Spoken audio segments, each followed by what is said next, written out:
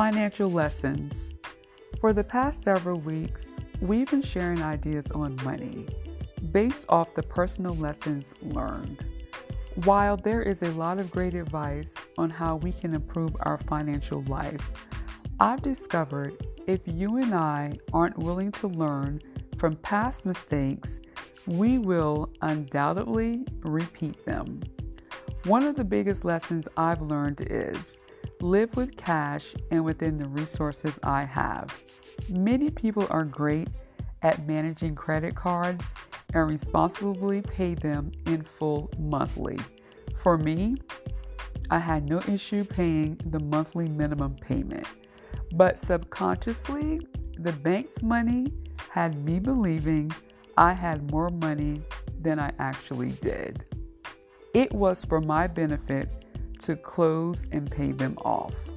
While revisiting my budget and making the decision to live a cash flow life, it's easy to compare ourselves to what others are doing and feel like we're not good enough.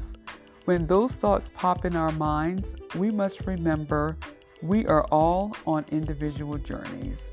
What works for you may not be the best solution for me. For many people, closing their credit cards isn't an option, and they will bash anyone who says otherwise.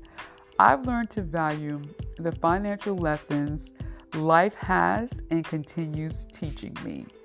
Not only do we want to value these lessons, we want to pass them along to someone else, merely as a suggestion, if nothing else.